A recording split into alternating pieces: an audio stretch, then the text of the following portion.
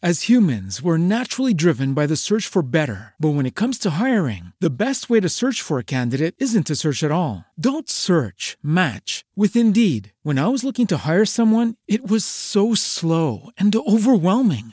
I wish I had used Indeed. If you need to hire, you need Indeed. Indeed is your matching and hiring platform with over 350 million global monthly visitors, according to Indeed data, and a matching engine that helps you find quality candidates fast. Ditch the busy work. Use Indeed for scheduling, screening, and messaging so you can connect with candidates faster. And Indeed doesn't just help you hire faster. 93% of employers agree Indeed delivers the highest quality matches compared to other job sites, according to a recent Indeed survey. And listeners of this show will get a $75 sponsored job credit to get your jobs more visibility at Indeed.com/podcast. That's Indeed.com/podcast. Terms and conditions apply.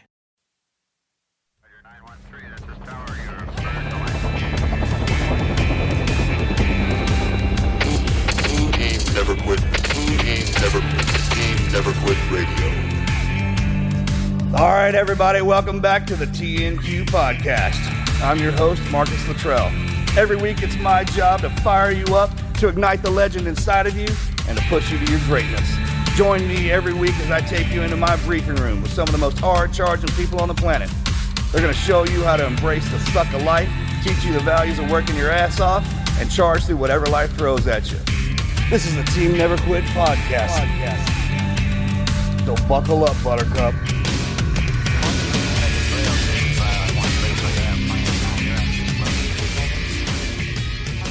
All right, guys, welcome back to the Team Never Quit podcast. This is our first ever episode in the brand new Team Never Quit podcast studio.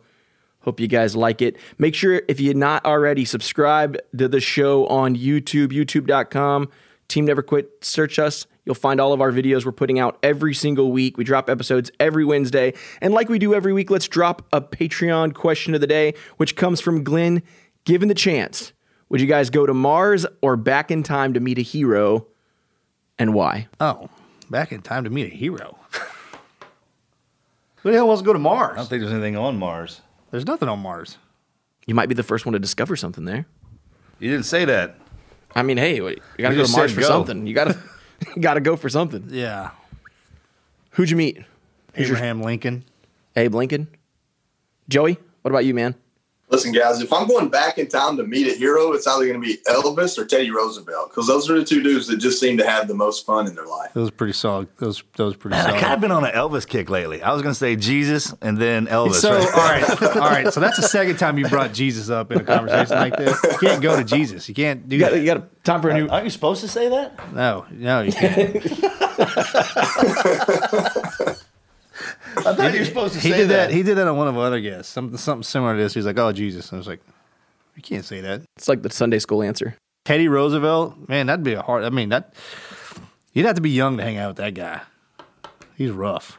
I mean, he rode a moose across the lake, they say. I've seen a picture. I don't know if it's real or not, but if that's true, what else can he do? He had a badger in the White House, and he created all the parks. The dude was awesome. He got a medal of honor for the. One of our grandfathers is a Rough Rider. Did you know Roosevelt had a? Did you know he had a Medal of Honor? No, I didn't know that. It's in the White House. In the Roosevelt room, Teddy Roosevelt got it for the Spanish-American War. I'm almost there's a picture we have of our positive. grandfather. That's right. How about being so cool? Most people don't even know you got a Medal of Honor, and they still think you're cool. Yeah, how legit is that? Is that right? Yep. Am I right? Medal of Honor. Yep. He's like, that thing's somewhere. First president ever to receive the Medal of Honor. While he was the president? I'll be the last. It happened in 2001, actually. You can't fight in a war if you're the president. Damn sure can. You're the commander-in-chief. You can do That'd whatever be you want. badass. I guess back then you do it. We hadn't had any that wanted to do it. I guess back then, yeah. Like if one of us got in there was commander-in-chief, we sent the boys out. You can bet we'd be out there with them. All right, guys, we've got a great guest in store for you guys today. Johnny Joey Jones, retired United States Marine and Fox News contributor. He's endured 2 combat deployments, Iraq, Afghanistan, and 8 years of active service in the Marine Corps. Staff Sergeant Jones suffered a life-changing injury while deployed in Afghanistan as an explosive ordnance disposal technician. Joey, welcome to the show, my friend. Thanks for having me on, guys. I'm going to say, I wish I were there with you. That studio look, looks dude, awesome. you're totally missing out, man. Hey, when we said we built this thing for you, man, you're the first one in here. Guest, and you, I don't even know. We'll have to put something in here. Send us one of your legs. I don't even know. We'll hang it right That's a here. great idea. You know Send us what I a mean? broken leg. We'll make it into It'd a be easier lampstand or to something. send you one of the legs than one of the guns. Dude, so I'm I'll glad put it you right. asked for a leg. Okay, so I want the over and under, but you send me a broken leg. I'm gonna put it right here, and it'll be my Yeah, what the ones you cup holder. bust? Send it over to us, Cup man. holder. Yeah, Cup holder. Cup holder. Great. Life changing. It'll be like the gavel when it's your turn to the conch. You gotta pass pass it the over. leg. I'm gonna say Joey, his not life altering, his life enhancing wounds. Man, the guy definitely does. I mean, if he's sitting at a table, or if you didn't know, if he has his jeans on, short of him walking with a funny swagger, you wouldn't know that he has any injuries. That's how optimistic he is in life. Thanks for coming on the show, big man. Great to see you. That's fun. You're one of like the best looking Marines I've ever seen. I don't mean that in a gay way because I'm a Navy guy, but the hair, you got this total package, man. I don't know how you still find the energy to work. I struggle to get you up work and out work. harder now than you did before. Yeah. You do, don't you? It's kind of a thing, right? Kind of not really. You know, in the Marine Corps, there's a lot more cardio and just like dumb stuff like the CrossFit stuff that you have to do. Now I can just focus on having big chest, big biceps, staying strong upper body, and just kind of, it's almost like more even kill than anything. So you can literally get away with the Superman physique. Because back in the day, they That's make it. fun of us because we had the skinny legs. You know what I mean? I'm built more like a shark, right? Bro. But y'all is like If I'm gonna- titanium Terminators, right? And then, man, once you get married and have kids, you go to the dad bod. That was the best thing. So you don't have to do abs, right? You just have to do chest, shoulders, and make sure the bicep and the forearms hang out, right? You know, I had a buddy, We should create our I had own a buddy in the workout Marine called Corps the from dad Missouri. bod equivalent, right? And this is what you do to get your and make our own standard. But you can't be a part of it because you look like a bodybuilder. No. As long as your chest sticks out further than your belly, whether you're a boy or girl, it works out. That's what my buddy Justin Carl used to say. That's what I'm saying, right? That's some good advice. Yeah. I'm gonna That's it. start lifting heavy on chest again. Traps and lats. All right, buddy. Thanks again for coming on. Yeah, here, man. We've been we're looking forward to it. doing this. Where are you at? So where are you at right now? Where'd you got? An undisclosed location, otherwise known as my basement, in the little gun room I put together during the quarantine. So I had a hammer and some time on my hands. And, Are you and serious? Man, I was going to ask you if you did that during the quarantine because I was standing in mine, just kind of looking around, like, okay, I'm going to have to make some upgrades on this sucker, man. And so I'm going to take some of your ideas. No, it's good. This stuff's awesome. In the cabinets I bought at Home Depot, I built the countertops and put some paint and stain, stuck it to the wall, and then this rack stuff. So it came together real easy. You got all that at Home Depot? What about the racks? Did you get the whole No, they don't thing? I bought the broom at Home on Depot. my They way sell to them- Home Depot. Man, they sell everything at Home Depot. Mine's now, leaning, man. all my guns are leaning in the corner. Sorry about that. No, the racks is a company. I mean, I guess you guys don't care if I say it. It's called Gallotech, and they're really cool. They gave me a big discount for being a crippled up veteran, and they were just cool about it and sent it to me in the mail. I'm gonna need you to get behind me on We're that gonna one, have to Joe. put a number down here, man. We can turn this whole space into one of them gun rooms. Yeah. Right? All right, big man. Here's where we go. We want. Obviously, you have an amazing story, and it starts from where you come from, where you went, where you're going, and where you are now. If you would be so kind as to jump into, just kind of give our listeners, because everybody's looking for inspiration. Everybody's looking to. Even I say this. I like to hook my wagon or grab on the coattails of somebody who's just been through so much, but continues to strive as much as you do. You know, I'm a big fan of your hero. I mean, you're one of my heroes. Just because I'm going to tell a story about you later on in the episode, it's going to just like amaze people. I promise. But if you would indulge, give us your never quit story, or man, just tell us a story. It's an easy day, man. You can't get me to shut up. What are you talking about? That's the truth. No, That's true. I'm from North Georgia, man. I grew up in a 1966 single wide. My dad laid brick and block, and we didn't have anything, but we were happy, man. We had fun. We went hunting. My uncle raced dirt track. We were a big family with two uncles and my grandparents. But as far as money or goals go, that wasn't part of it. You just went to work. I laid brick and block before I learned how to do, geometry. And that was just kind of life. And so there weren't any expectations other than maybe my parents wanted me to graduate high school because nobody I was kin to ever had before me. And so that was like the big thing, graduating high school. And then after that, I was like, man, there's other stuff out there to do. I tried college and I was a little bit too kind of, I guess, high strung for that. And the Marine Corps came a knocking, just like they do. They come find you, man. You can't run from the recruiters when you play football and stuff like that. So the Marine Corps became the next opportunity. I joined the Marine Corps thinking if I could just get through boot camp, that would be cool. And I'm always amazed at guys like you all, because, I hear you guys talk and I read your story, and I know that you went into the military with these big goals in mind. You had this confidence and this physical ability that even though I played football, I just really, that was never part of my life to think I could be, quote unquote, the best at something. So for me, joining the Marine Corps was my best chance at that, because that boot camp I figured was the hardest thing I would ever do. And Marine Corps has a very difficult boot camp. And so that's what I did. It's like, man, if I can get through this boot camp, that'd be awesome. And I did. I did really well. Someone told me early on, you can run your way through the Marine Corps. In other words, you can just physically labor your way through success in the Marine Corps, and you really can. And that was the one thing I had going for me. I'm probably a pretty smart guy, but more than anything, I just knew how to pick heavy things up and move them long distances, and to include myself. And so after I joined the Marine Corps with zero experience in the military, no one in my family, like if you were in my family and you were, a public servant, you were picking up trash on the side of the road because you got in trouble on Friday night. That was it. There were no, right? Yeah, we had those down here too. Hey, there you go. And so that was like, I didn't know what the Marine Corps was. I thought everybody was basically in a line platoon, and some of us were just smart enough to learn other skills. That's really what I thought. So they sent me to be a radio technician, and like 3 months into it, I'm like, there's no way I'm going to do this for however many years they had me signed up for. And so I just started volunteering for stuff. I got to go do some cool things, get out of those little tech shops, and learned about EOD. 3 years in the Marine Corps, I volunteered to do that. Moved into it, and got a couple of deployments, a bunch of bombs, and a couple of legs under my belt.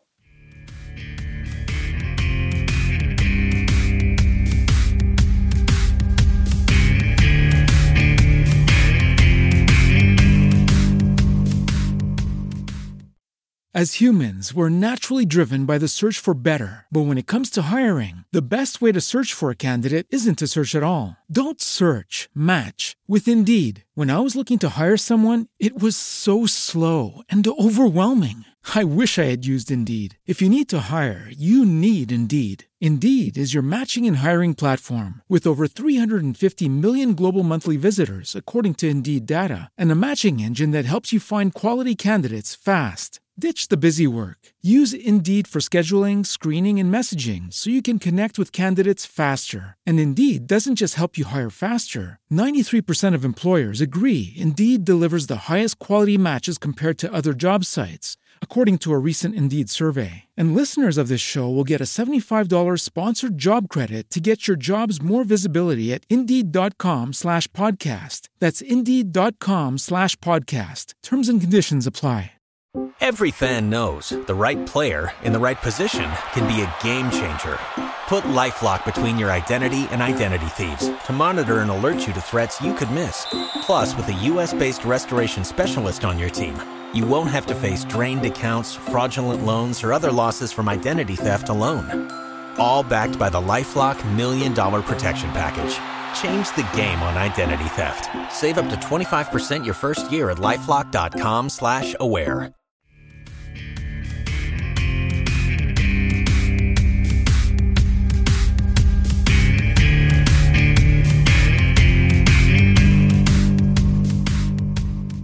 I never heard it Great put way of like looking that. at it. First of all, if you're moving bricks and blocks your whole life, man, that is geometry. Don't even sweat. 'Cause you know that. But I never heard it said like that. It kind of kicked something in my head. You're right. So when we're growing up, and at what point in time you're like, do you have a military background in your family? Because with us, most people, you're right. They're like, hey, they just hear about the Army or the Marine Corps or the Navy, but they don't realize what that means.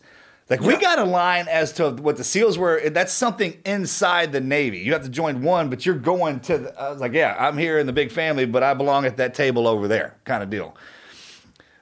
Did you just sign up to be a Marine? Because there are multiple different types of Marines. Well, that was it. Like, I didn't know. Yeah, most people don't, right? That's kind of that's what I'm talking about. Recruiter got him. Most people don't know. They're just like, you're going to be a Marine. I was like, what the hell does that mean? Well, you'll find out. Well, the largest influence I had was Full Metal Jacket. And like the biggest I guess I could say this badass in that movie was a journalist, right? So like that was Joker, that was his job. And he ended up going through all kinds of combat and the boot camp scenes. Like you don't put two and two together that like, yeah, it might be cool that you all go to the same boot camp, but you don't go to the same place after that. Well, in Full Metal Jacket, he went from boot camp to war. So, I just assumed that's what everybody did. That movie is so good. That boot camp different scene. Areas. That's why I didn't join the Marine Corps. Yeah, if I would have been smart, I would have seen that movie and said, "Hey, man, come take that me." was so early, man. That whole thing. That movie awesome. for everybody out there hadn't seen that in my opinion, because my OCS DI was just the scariest son of a bitch on the planet. Dude, I was already a SEAL. Stories about them dudes with that freaking hats, Marine man. boot camp, man, they just out of control. And if people don't know this, if you join the Marine Corps and you go through boot camp and then you get out and you go into any other service, you don't have to go through their boot camp. But if you join the Navy and go through boot camp and get out and you want to go into the Marine Corps, you have to go back through Marine Corps boot camp. You guys get to clip out all that stuff. That's what we're talking about. Yeah, the chip on the shoulder is there, and I liked it. There was some pride and like when the Marine Corps recruits you, it's kind of like if Nick Saban were recruiting a quarterback. He doesn't go find you; you come find him and sell yourself to him. And that's kind of like that's how the Marine Corps recruiters acted. Especially when I joined in 2005, everybody wanted to join and go to war. So they had an air about them, and I like that. The one thing I will say though that I think you guys will understand this. You go to the Marine Corps, even if you go infantry, it's like you're being babysat and programmed. But for you guys to go from the Navy into the SEALs, it's like all the responsibilities on you to put out. They don't have to ride you because you got to want to be there because if you don't, somebody else will. And like it's that grown-up mentality at that point. And that's what I was looking for after I got in the Marine Corps. And that's why I went EOD, because it's like that. It's like, hey, look, man, we only get to take so many of you. So if you don't want to be the guy, get the hell out of here. We'll bring the next one in. And that's what I was looking for. And I'm not trying to draw parallels between EOD and the SEALs, but like that was the experience I wanted once I got in the Marine Corps. And that's why I ended up going to EOD is I wanted kind of that grown-up opportunity. Like, hey, I'm in charge of if I get my stuff done, if I learn what I need to learn, and if I can keep up with the other guys. And I like that a lot. Oh, well, it is parallel. Imagine one family, different brothers. And I mean, we learned how to build the bombs. You learn how to blow them up and build them. I mean, every time we would be out, the funniest thing is when somebody would look down like, man, what is that? Is that a bomb? I'm like, no, it's just a bunch of wires, man, whatever. EOD. And I remember Ramadi this first time, our guy was up there cutting some wires. He says he looks back and all he saw were green little eyes. And we must have been 50 yards back, bro. I mean, is it eyes all clear? That kind of thing, man. So, so everyone out there knows, I never went anywhere without an EOD guy was standing right next. He was either up on point or right next to me. And that put me in my comfort zone. Give me a little warm and fuzzy. Exactly what Marcus said, dude. If the dog sits or the EOD guy says, halt the fucking patrol, we go. Yeah. Seriously. So you guys get done doing what you're doing. You got to think in our world, y'all are unique.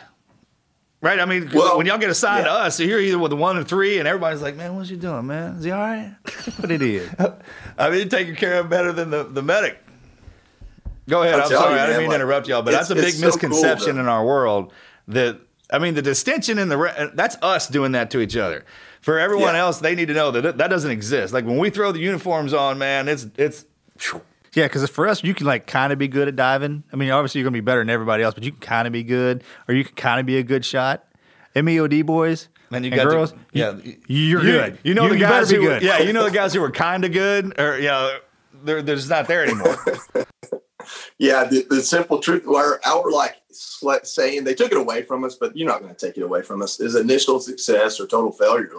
But you got to have that mentality. Like, I'm living proof. There's some gray area, but the idea is like either you get it right or people die, and that's a good way to train. It's a good mentality.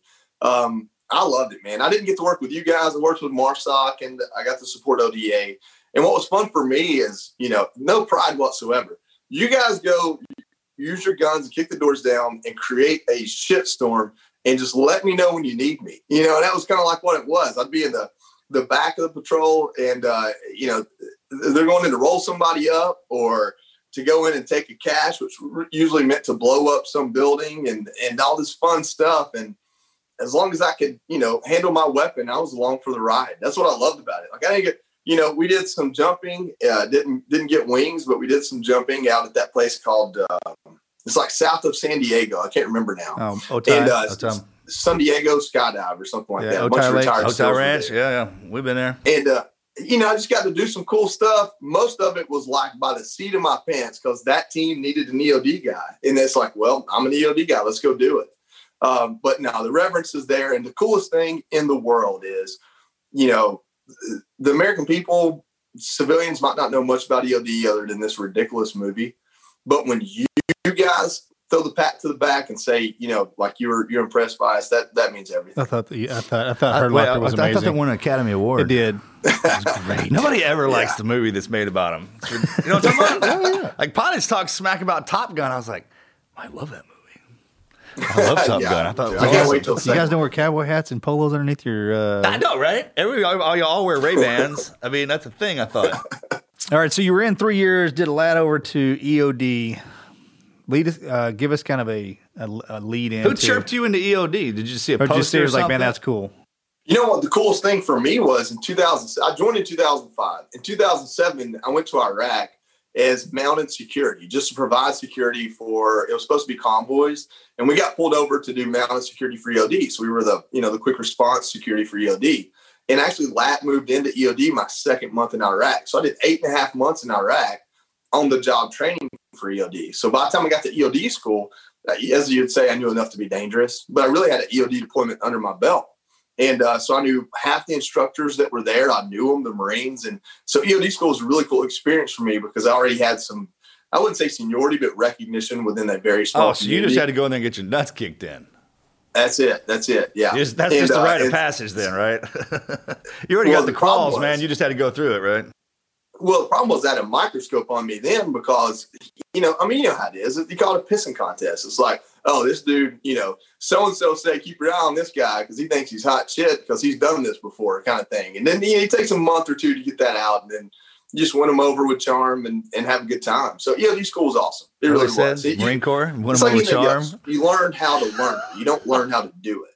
That's a good way of putting it. And, so then I leave there. I go to Camp Pendleton. First, I go to MARSOC.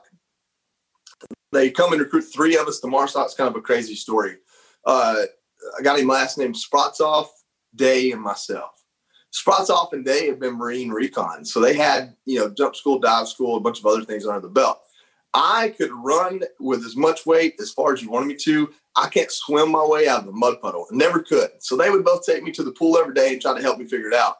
The 3 of us got recruited into MARSOC, and I spent 2 weeks proving that I was never going to learn how to swim, and they sent me back to ground support. And it's like, and so when I left the OD school, I never went to MARSOC. I went to ground support. And that actually ended up being awesome because I got to deploy right away, and it took them another year to deploy because they had to go do all the training. And so the bad part of that story is they both got killed that first year, and that's just how intense of a mission that was. So, tremendous amount of respect for those guys, especially the EOD guys that go over there. And so I went to first EOD company, a storied EOD company. They were one of the first in the Marine Corps, one of the first in the military. We were a platoon when I got there. That's how small and just like unique the community is. And this autonomous platoon within the Marine Corps that belongs to the support side and deploys with the infantry side. And it's just such a cool, unique atmosphere. We were in a condemned building. We had guys forward deployed. If a guy got hit or killed, the commander would walk out, plug in the beer lamp, would stop work, go play volleyball and drink beer because you got to keep that balance. Otherwise, it's in the back of your head, hey, so-and-so got killed and I may be next. And we trained for about 8 months. Didn't know when we were going to deploy. Had to be done training by January. We were going to deploy anywhere between there and May. Ended up going in March. Got there and it was just, it was game on. It was crazy. It was a tremendous amount of work. And so we were all over the Helmand River Valley from Sangin to Nowzad to Marja, all the way down through some other places that aren't as famous. I ended up getting hurt in Safar Bazaar 6 months into the deployment towards the latter half. I got hurt first week of August. We were coming home in October. And there's a point, and you guys know this, in every deployment, there's like a turning point that's like up until that point, it was like, man, let me get all the fun I can have. And then there's a point you hit where it's like, there's a front I'd and be cool back. if I Yeah. never leave this tent again. Bookends. Yeah, bro. It's on the bookends. Yeah. Yeah, the bookends. And yeah. So it was like 2 weeks after that point. and Always and, is. so, Always. you know, but that's part of it, man.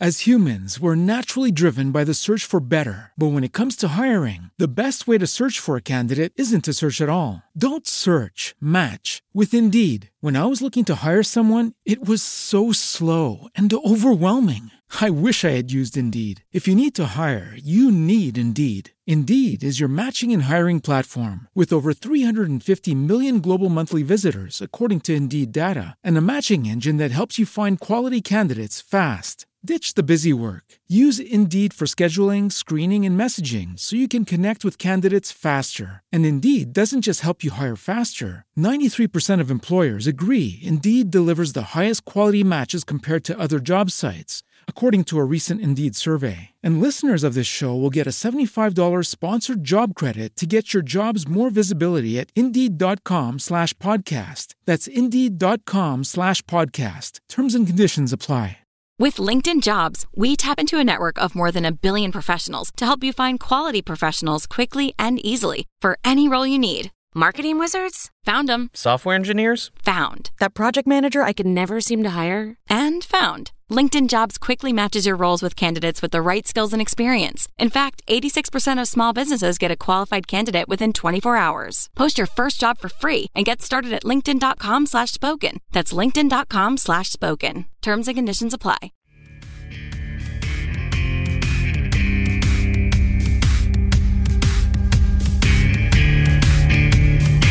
So give our listeners a little kind of an overview, if you don't mind, on what the experience was like.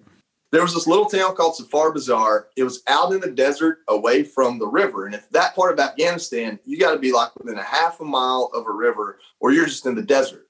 And they grow poppy, so everybody pretty much lives next to the river to grow opium. And there was this little town out in the desert, and we as Americans or ISAF had left it alone, and it became this trading post, mainly for IED components. And so we had intelligence on it. We had watched it, and we had tried to go in and do something there. Early on in my deployment, it didn't work. So we stood up this big effort, and we went down and basically took the town. It took us 5 days to take the town. As an EOD guy, I spent most of that time in my truck. I worked maybe 10 IEDs in those 5 days, and they were hooking and jabbing and you know, small arms fire, a couple IED hits. And then once we got into the town, it was gangbusters. I worked 38 IEDs in 3.5 of those 5 days, and probably a dozen that last day. Yeah, woken up the next morning, and we had taken the northeast corner of the town, and we were starting to push out city block by city block, first the roads and then the buildings to clear the town. And we'd already found this giant storage facility that had just thousands of IED components in it. That's what we were there to do to begin with. And what happened is we had to let them know we were coming so the civilians would leave. That's just kind of what we do. And so what they do, they took all their IEDs and they put them in the ground. They made a minefield out of it. And that's why the numbers were so high. And so, you know, with numbers like that, you're going to run out of luck. It's just going to happen. It's part of it. And so we took 200 Marines, 6 EOD techs, 3 two-man teams. My team got the short straw. We did the main effort and got up the morning of the 6th day. We were prosecuting, is what we call it, a road. And we had pulled a bunch of IEDs out of it and deemed it clear. And my teammate actually had moved a piece of ordnance called found ordnance, where we shoot something that doesn't blow up. The enemy takes it and harvests it. So he had picked it up and moved it. And I remembered from school, hey, that's not something you move because you basically could start a timer on it and it might blow up. So I went over and kind of leaned over a wall to look at it and see if it were truly armed or if it had been spent. And honestly, I don't know what happened after that, because when I leaned back and I stepped on an IED, it was there and threw me through the air. Really amazing experience. You know, I'd watched IEDs blow up probably a half dozen times total with trucks or people. And but when it was underneath me, like, one, there's no noise, and two, like, everything just turns into a giant cloud. And so it's a real surreal experience. It doesn't knock you out unless you get hit in the head. A lot of people think you black out. I never blacked out. I landed on my back, and if you've ever seen Oh Brother, Where Art Thou? Like, I remember kind of having that, damn, I'm in a tight spot moment. Like, there's not much I can do right now. My left arm was twisted behind my back, so I grabbed my right arm, and we put our tourniquets on our shoulders and our hips, because if you put them any further out, they're probably going to get blown off with whatever you need the tourniquet for. So I reached up with my right arm to grab the tourniquet up here, and my arm was filleted open, and the bones were broken, so when I reached up, my hand stayed in my lap. And I remember looking at it thinking, God dang it, man. Like, I know my legs are gone, it didn't but hurt. leave It me didn't some hurt hands. until you looked at it, though, right? No, it didn't hurt for like what felt like an hour, so probably 30 seconds. Like, I did a lot of thinking before it started hurting. And because you're trying to think about which part you want to, what hurts. Which one hurts the worst? Then I'll start feeling the hurt. You know, like, there's a couple things. Like, my legs are gone. So they were completely gone? Yeah, from the knee down. I mean, they were, just like, I think what I saw was what was left of my pants, charred, and like I was bleeding out. And I knew I was bleeding out. And the whole thing was like, I got to stop the bleeding. You want to live. Right. And so right in front of me, like 30 yards, was this guy that had been standing beside me kind of on the other side. And he was a Marine engineer, Daniel Greer. And he looked untouched and he's looking back at me. And I just thought, man, he's knocked out. Thank God he's okay. And so I reached up and grabbed that tourniquet. It didn't go. And then I started going through, bleeding out of 3 limbs. I was hard to breathe. I didn't know it, but I had a punctured lung. I was losing my ability to breathe. And I was like, man, that's probably it. And so when guys started coming to us, I just started letting them know, hey, come from this side, not that side, because I didn't want somebody else to get blown up and just be this chain reaction. If you find one IED, you assume there's another. Right. And so I was just trying to talk them into where I was. When they finally got to me, they started working on me right away. And I just said, hey, man, say the Lord's Prayer with me, which was hilarious because I learned in that moment. Nobody knows I it? probably didn't know the Lord's Prayer. So it was like, our Father who art in heaven. That's why you have somebody else say it with you. Yeah. Hey, fill in these gaps, will you? We made our way through it. And what happened, well, I didn't know this till later. And we have a cool thing over at my work, a cool little special we did. But my eyes swelled shut. And I just kept saying, man, I'm sorry I screwed up. And so the battalion commander actually came over and like helped take care of me and put me on the bird. Well, the guy that got hit in front of me, Daniel Greer, he ended up getting killed. A piece of the wall I was leaned over, hit him in the head, and just the perfect spot, traumatic brain injury, took him. And so, that's the irony of war, though, right? Like, I stepped on the bomb. I'm responsible for it. He's just a bystander that, I lose my legs and he loses his life. But, that's war. That's the way that stuff happens, man. It is. And that's hard for people to understand, but that is absolutely the truth. That is war. Did your eyes, did you burn? Did your eyes get burned? No, I had on all the PPE. I had some Oakley's on, the SF-86 or whatever they're called, glasses, and as an EOD guy, there's certain parts of gear you're pretty stiffler about. Like, I always had a crotch protector and I always had glasses. I might not have, plates in my flak jacket because I'm lazy and it's too much weight with C4 on my back, but I always had glasses and a groin protector. Those are lessons you see guys learn once. Absolutely. And then you're like, okay. Yep, seen it firsthand too. Yeah. How long was it when you got hit to the time they got you back, transpo? Took 4 days. I lost so much blood, and with a punctured lung, they could only get me from southern Helmand to, I think it was Leatherneck first or Bagram. I can't remember. And I was there for like 12 hours. And then I think I was at Leatherneck for like 12 hours and then Bagram for 12 hours. So it took about a day to get me. I was in Afghanistan, and then I got to Germany. So I got hit on the 6th, and they brought me back conscious on the 8th in Germany. And when they knew I was going to live, up until that point, they didn't know. And so I guess they're like, there's no reason to wake this dude up. Just tell him he's going to die. And so they woke me up on the 8th. That was when my family knew they didn't have to come to Germany. I was going to come to DC. And then I didn't get to DC until the 10th because they had to do the blood transfusion. And like, I just basically bled out. And so they just had to make sure I was going to take or whatever. And then I got to DC at Walter Reed on the 10th. So 4 days. So what was the total extent of your injuries from that? And day? what was it? Did y'all do any PD or battle damage BDA? Like, what got you? What's it? What bit you? Oh, yeah. Yeah. Post-blast analysis, one of the other techs that was there is kind of our guru on post-blast analysis. Sorry, I'm falling off my chair here. So I actually lucked out and got a really good post-blast. So basically, it was just a pressure plate IED, and they had put the metallic components, which was basically the battery pack, up under that wall and tucked everything in so close to that wall that when we were sweeping with metal detectors, we couldn't find it, which is why we never stepped on it. So the fact that I got so close to that wall to look behind it at this piece of ordnance that my partner had put there is the only reason anyone ever stepped on it. And that's just kind of how things happen. But it was just a pressure plate IED. Back then, they were using these plastic jugs. So it wasn't really a frag hazard. It was a blast hazard, which is part of the irony of the blast took my legs, but a frag from that wall actually is what took Daniel's life.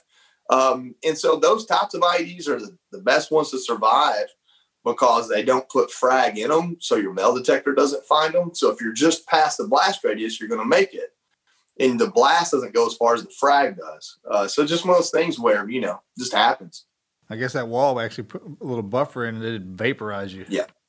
The wall helped save my life. Yeah, it took the brunt of it, right? Life. Yeah, so it's crazy how it worked, yeah. Because there's so many components to that blast. The brisance, what most people don't even know about. That first round that comes through there, they don't, when the cheeks start willing and all that, then that other stuff comes with it.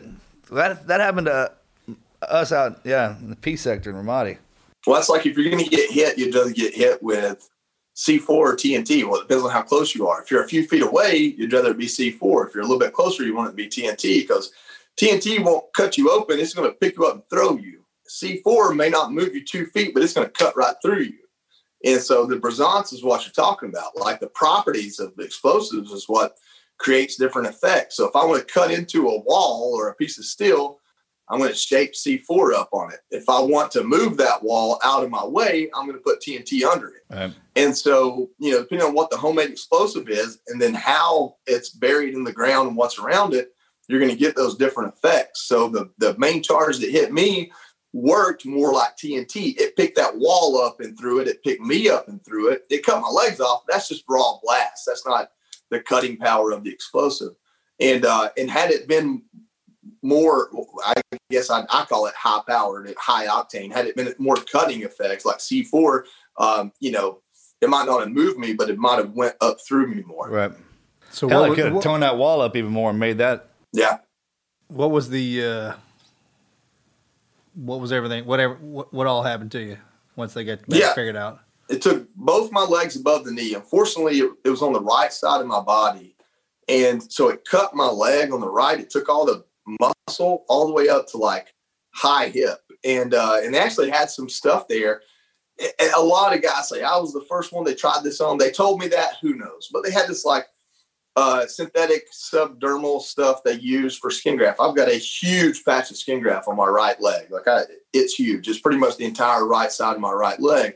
But what that did was it allowed them to save length, and length is what matters when it comes to walking in prosthetics. So it tore my right leg up the worst. My right arm, I don't know if you can see, but it blew the inside of my right arm all the way up to my elbow. My right hand's been put together. I got a cadaver bone in my right arm. I lost my trigger finger, which sucked. And both my wrists were blown open. So I have fused wrists on both sides, but thankfully internally, not a lot. I had a punctured lung and that was about it. I'm learning now that it tore my shoulders up pretty bad, but I think just in recovery, there's so much else we were working on that we really didn't put any attention to them. So joints and arms. Your shoulders look pretty good right now. I mean, I don't think you have any problems with them. Yeah. It's a whole ceremony of cocktail of How long was that? How long? I mean, I know you're still recovering. It's an all. I mean, that's why we're bagging on you about how fit you are, because it's an everyday thing. I know you got to stay with it, because the minute we stop doing all that is when we really fall apart. Like everything they put. Yeah. No, we're working to keep it together is what we're doing. You guys know that. The recovery, there's kind of two parts to the recovery. There's recovery and rehabilitation. Recovery is they're doing surgery on you, they're reattaching muscles, and your body's healing itself. Correct. They didn't stick a leg on you. They're not trying to put you up and move you. You're just your body's healing. That's right. Recover. Yeah. And I did surgery on pretty much everything that was injured Monday, Wednesday, Friday, every week for 6 weeks. And that was recovery. Then that was August, September. It took till mid-October to be healed. And starting mid-October, they moved me from what used to be just Naval Bethesda over to Army Walter Reed, and I started doing my rehab. I started walking in February 2011. So I was injured August 2010. I started walking in February 2011, and I went back to school and back to work in June 2011. So it took 10 months to go from getting blown up to independence. Not even a year. No, I was not going to stay in that hospital, man. That was not going to happen. I was going to say, how much of that was a mental game on your part? Because a lot of it. I can't imagine how your body's painful got to that heal. was. But I made a deal with my process that if I could walk a lap around the track the day he gave me my legs with nothing more than 2 canes, I could walk out the door in them.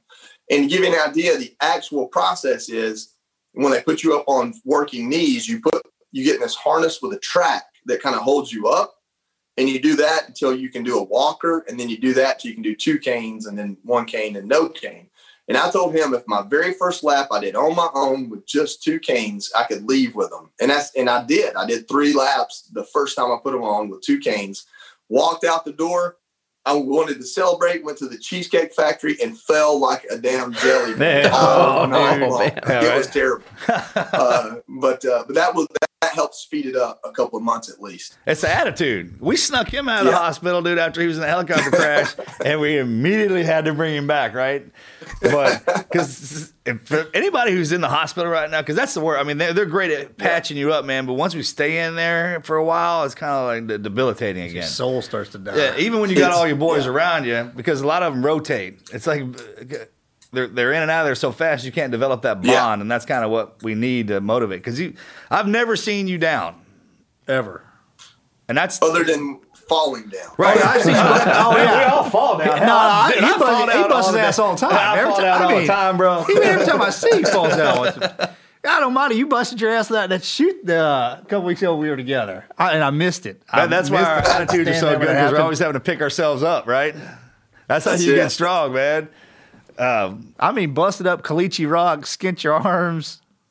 Good. It was bad too, because I watched that episode. It's like the whole time you could tell I'm sitting there going, "Oh, don't show it." Wait, are you complaining about an elbow pain now after everything? That's the worst, right? When you get into this mode and everyone's like, "Now you're complaining about knee pain." It's like, and then you look over and it's like, well, he doesn't even have knees. I'm like, all right, fine.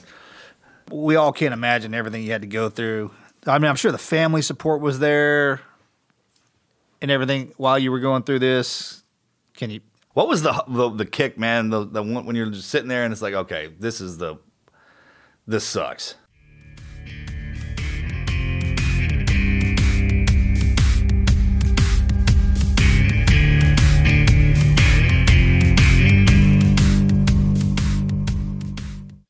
As humans, we're naturally driven by the search for better. But when it comes to hiring, the best way to search for a candidate isn't to search at all. Don't search, match with Indeed. When I was looking to hire someone, it was so slow and overwhelming.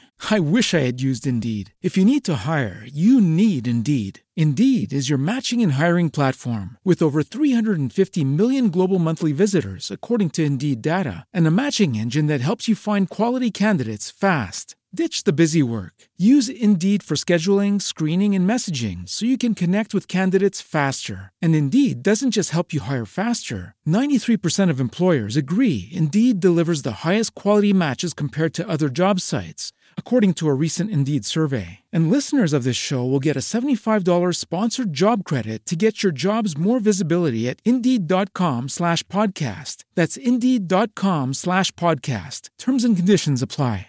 With LinkedIn Jobs, we tap into a network of more than 1 billion professionals to help you find quality professionals quickly and easily for any role you need. Marketing wizards? Found them. Software engineers? Found. That project manager I could never seem to hire? And found. LinkedIn Jobs quickly matches your roles with candidates with the right skills and experience. In fact, 86% of small businesses get a qualified candidate within 24 hours. Post your first job for free and get started at linkedin.com/spoken. That's linkedin.com/spoken. Terms and conditions apply.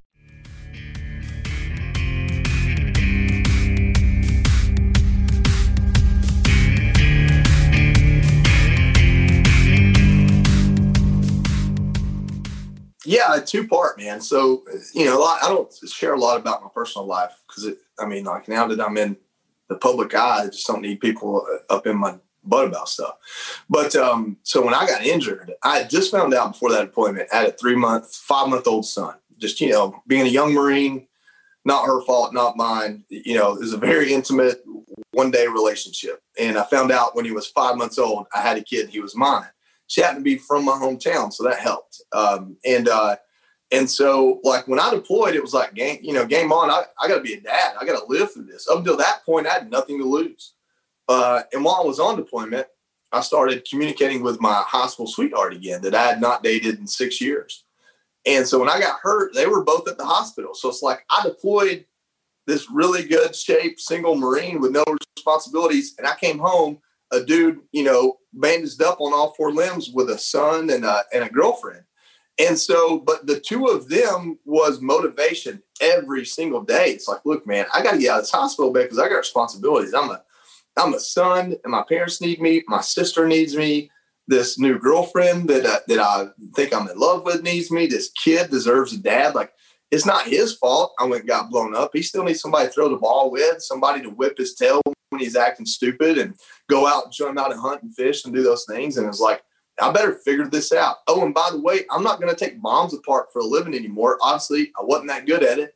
So I better learn and I better go make some money, and like, I just never accepted that life's responsibilities were going to be any different for me because I got blown up or because I was a veteran, which, we could get on the soapbox about that and the way veterans are now. And it's like, for me, like that was just, nobody ever posed the question of, hey, you've got a pension. Are you going to go play video games? Like that was never even introduced to me. So that wasn't how I looked at it. And the way I got through it was every time they'd bring my lunch in, because I was in the hospital bed, I couldn't leave. I'd kick everybody out of the room. And how long it took me to eat lunch, I'd cuss and scream and cry and like just get it all out. And I'd set a 30-minute alarm. Then after a week, I didn't need 30 minutes, just 20 or 15. And then one day they brought the lunch in and we're cutting up and joking and I'm eating my lunch and I realized like nobody's left. I didn't ask them to. I don't need that anymore. I've accepted my circumstance and I'm going to make something of it. And so that's kind of how I did it. And I know there were days that were probably much worse than others. Thankfully, I just don't remember them, and that's okay too. Well, that's how you know that you had the good ones, because you got to measure them off those bad ones. And I mean, a lot of people, that's amazing. Because some people look at it, they wake up, their legs are gone, they're blown up, punctured lung, look over, they got a brand new kid, 2 girls in there that are pissed off about everything. I mean, that's a dismal place to be. Great opportunity to give up. Straight up. But then if you look at it that way, or you look at it, this is a great place to be. I'm looking at what needs to keep me going, as opposed to what's keeping me down. Right. And that's just brilliant. I had a bad day at the office. Now this is what I got to look forward to. I got a baby boy. I got a beautiful girlfriend. Yeah, let's jam. Let me get up out this bed and go. Yeah. But you took it. I give you credit, Joey, man. You took it from knocking on death's door to an amazing life. Dude.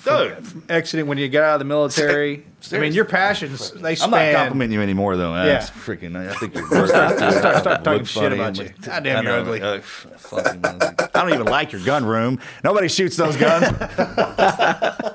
They're just collecting dust. Bro, you have, seriously. To pull yourself up by your bootstraps, man, and go back at it and what you're... If you add it together, where you came from, you gave us a little bit backstory on where you came from. You graduated high school. Most people don't do that. You took it to the extreme, in my opinion. Honestly, you set the example of what can be accomplished no matter who or what or where you come from. And what happens to you? You guys understand this. You want me to do something, tell me I can't do it. And I think I learned that from my dad. My dad was 5'8". His brothers and dad were over 6'2". I was 6'1". Oh, so he was always pissed off then, right?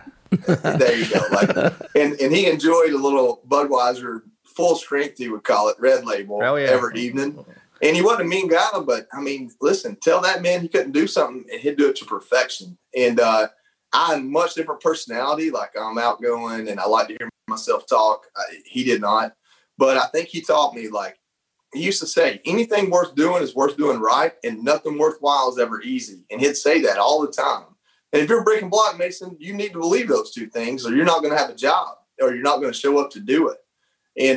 And so like those things helped a lot. And then from there, you just got to, everything's a binary choice, right? Like losing my legs is equally the worst and best thing that ever happened to me. It's really just up to me. And I like to be in control. Like I jumped out of an airplane solo 5 times before I jumped out tandem because it scared me to death to have somebody else pulling the chute. And so like, if I can find a way to be in control of my destiny, hey, it's game on, man. Let's go get it done. I might not succeed at everything, but I'll be there to find out. So once you got back up on step and you got out of the service, you educated yourself. Yeah. You got in and around the veteran community as an advocate for health and wellness, for sure. And those just seemed like pavers to, now you're a Fox News contributor. And like people seek your guidance now. Like when you come up and people listen to that takes a while. In the beginning, we just have an opinion, and everyone has one of those, and they all stink kind of deal, right? After that, your perspective drops in, then your wisdom comes in. But, going through all those tribulations that you went through, you can't go back in time, but you can maybe kind of pull your future backwards. And as you started setting the standard for what you were to become, and you never fought, that's a Marine, too. You guys are all like, and your guy, y'all just like that. But, yeah, that's a great point, though.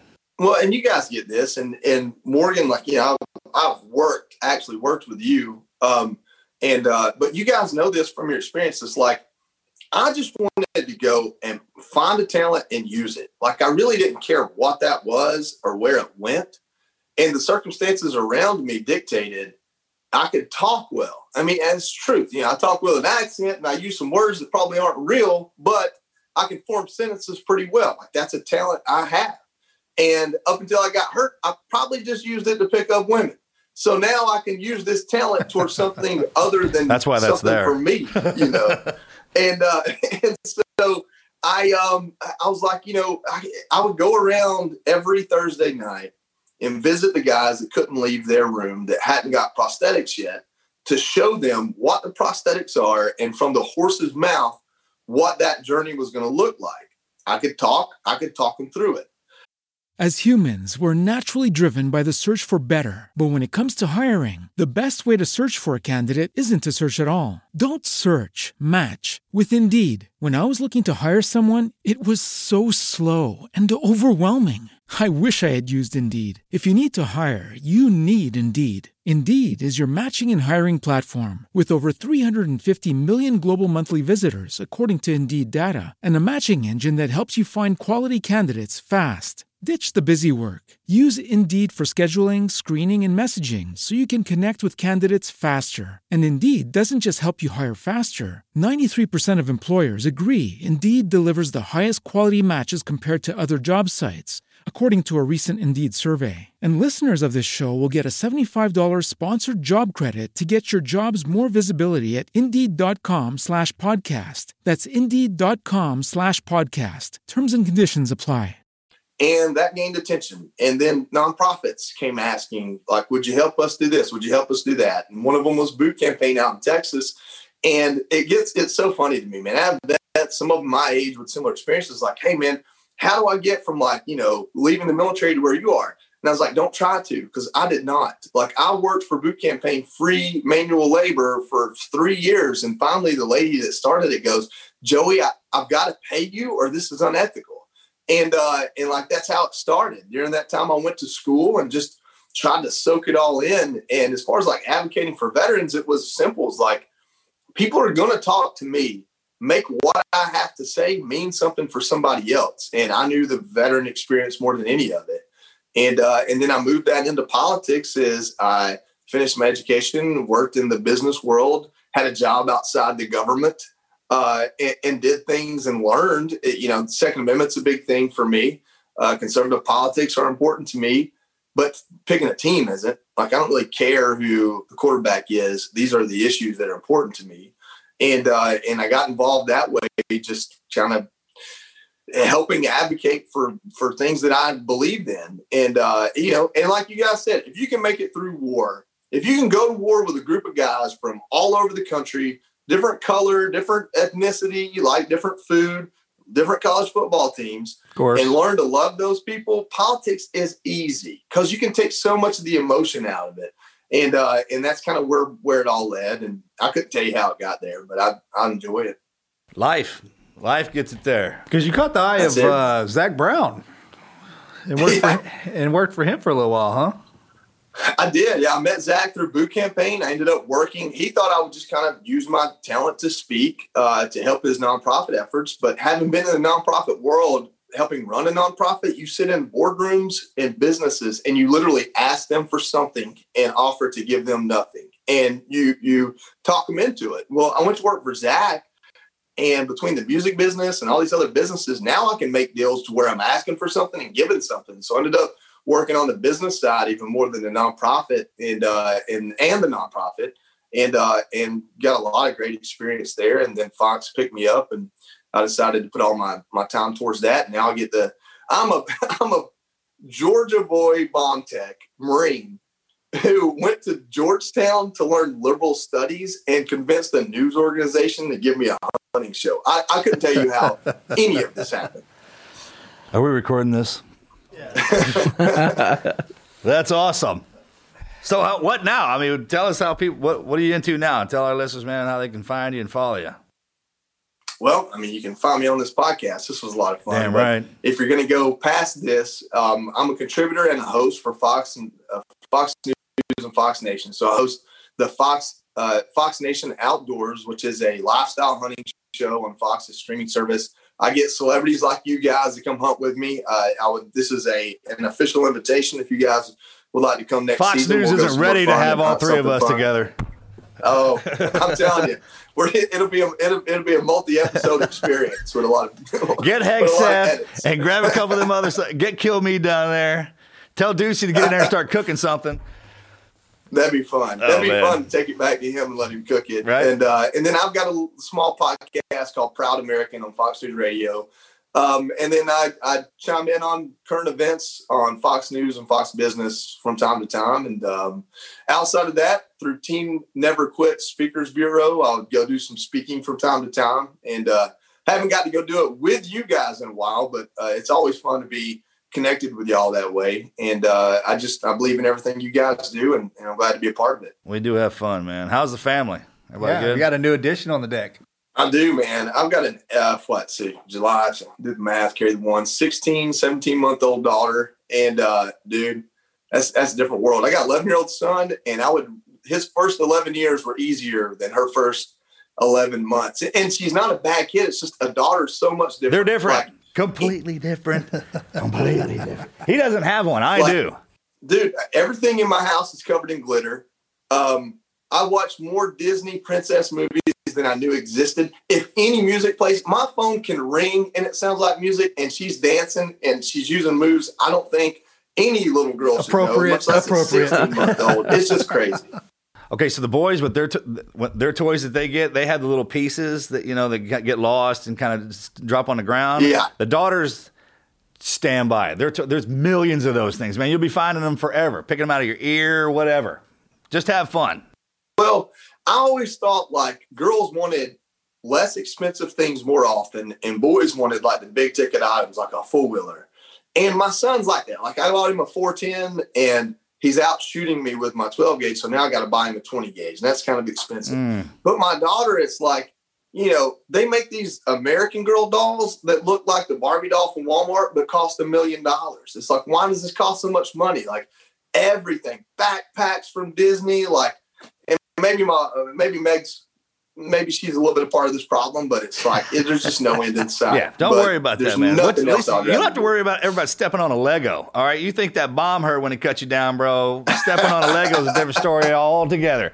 This stand by that separation. You guys pretty good. I have Hunter's 22, and then I have the 9, and the Adelaide's the youngest, man. But yeah, it's a blast. Yeah. It's a blast, dude. Congratulations. You're right about the toys, man. Every time I step on one, I see my light flash before my eyes because I just feel my legs going. Like my daughter has put me through more post-traumatic stress, leaving toys out and me just falling like a rag doll than war ever could. But it's worth every minute of it. That's why he's back in shape. He's got a little daughter. And we'll stay, man, when they come of age, like when Adelaide starts dating, we're all going to rally up in one of the gun rooms. The boyfriend's got to come in. I got lines planned out and everything, bro. That's going to be a real thing. We'll video. Joey, leave the listeners with one piece of never quit advice. What would you leave the listeners with? Yeah, my dad said it best. I kind of threw it out there earlier. Anything worth your time, anything worth the effort in your hands is worth doing right. And it's faster to do it right the first time than to screw it up and go back. And I know that's a little bit cliche, but if you just apply that to anything, you'll learn that, no matter what it is you have to do today, I always say, get up, get over it, get going. Quit whining about it. Quit complaining about it. Get up and go do it and do it right. Great advice. Well, we love you, buddy. Thanks for sharing an hour with us. Thank you guys for listening to this episode of the show. Let us know what you think. Where can people follow you again on social media? It's Johnny_Joey on all platforms. Perfect. Make sure to follow him. Follow us on social media, teamneverquit.com/social. And subscribe on Apple Podcasts, Spotify, iHeartRadio, anywhere you get your podcasts. We drop episodes every single week. We'll see you guys. All right, brother. We out. I want Later, that. guys. I want that you. over and under in the middle, the long one, the pretty one, that's shiny. Hey, is it 360? What's that? You got it all the way around? 3. Yeah, hang on. Don't fall down. Get your ass up. It's going to get probably less impressive here because I'm not done You got with like the it, bows and but- arrows on one side, knives. Yeah, I've got Closure that's rack. my pistol rack, and I've got That's weak. twice that many pistols. I just don't have. I didn't buy enough racks, so whatever. And then I've got a couple of ARs stashed around the house that are supposed to go on the wall because I'm trying to kill this deer in my yard. So I've got an AR in each level of the house. No matter where I am, if he pops up, I'm going to take him out. And then that's the bows over there. You don't have a crossbow? No, I don't like crossbows, man. Dude, you got to try the Raven. I just got there's some one. new ones out there. Oh, my God. And I think that's the problem is I haven't used a good one. Oh, man, the But, Raven is legit. But I'm telling you, so I've got like a trainer and then a bone collector. Michael Waddell just sent me one of his Hoyts, and I got to get it Ooh. set up. That dude T-Bone's gonna set me up. The bone But we collector. talk about guns. Yeah, like that's the these one I are want the right side there. by sides. Nah, I want that over and under. This is what you want right here. That Sweet 16. That thing will blow your shoulder out, but it's fun as hell. Strema. I got one of those Benelli. Is that a Black Eagle too? Super Black? That's a Super Black Eagle too. Everybody says that Beretta is nicer. I bought this; it was the thing to get, and then Beretta came out with theirs right after it. Marcus but has got the I have the Extrema. Extrema. Yeah, that's good. Oh, So is Benelli. it black? I It like does a freaking punch though. What about that for this dad? pump, Right? that's my turkey gun, and Nobody hunts But- turkeys. I can't. You need to can't, do your you know. floor, man. Or did you? Is that tile? That is tile. Never mind. You know what it is? It's that Thought that rubber was- shit. Because I'm in the basement, Oh, so it's like it's rubber. It's rubber, cork, rubber. I thought it was And scratched no up more concrete. turkey I was come like, in we now. need to get that done. The best part about it though is right over here. Got that Georgia rug going down. Yeah. Right there. Got Where you those need to put your bulldogs. dirty feet. There you go. We put shit like that on the wall. All right, brother. We're out of here, man. All right, guys. All right, buddy. We'll see Later, you, bro.